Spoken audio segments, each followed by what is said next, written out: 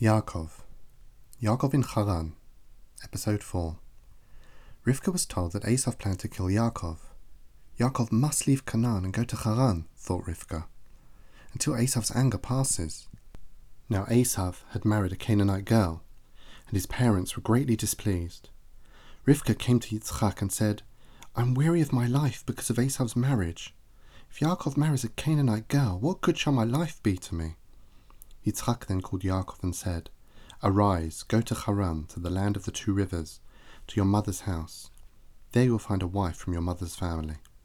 May God bless you with the blessing he gave to Avraham, and may you inherit this land which God has promised to Avraham and to his descendants." Yaakov kissed Rivka and Yitzchak, and then set out on foot for Haran. He left Beersheba and travelled until he came to Bethel. The sun set, and Yaakov thought, "I shall lodge here for the night." He picked a large stone and placed it under his head as a pillow and lay down on the ground and slept. Soon Yaakov began to dream. He dreamed that he saw a ladder that reached from the earth to the sky, and he dreamed that he saw angels on the ladder. Some climbed down from heaven to earth, and other angels climbed up from earth to heaven.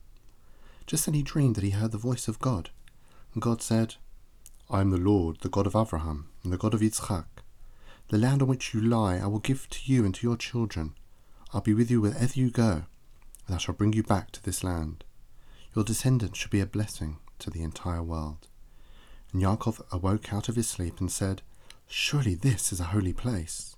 This is none other than the house of God, and this is the gate of heaven." From then on the place was called Bet-El, the house of God. Yaakov took the stone on which he had slept and set it up as a monument to God. And Yaakov prayed that God be with him, so that he might return in peace to the house of his father.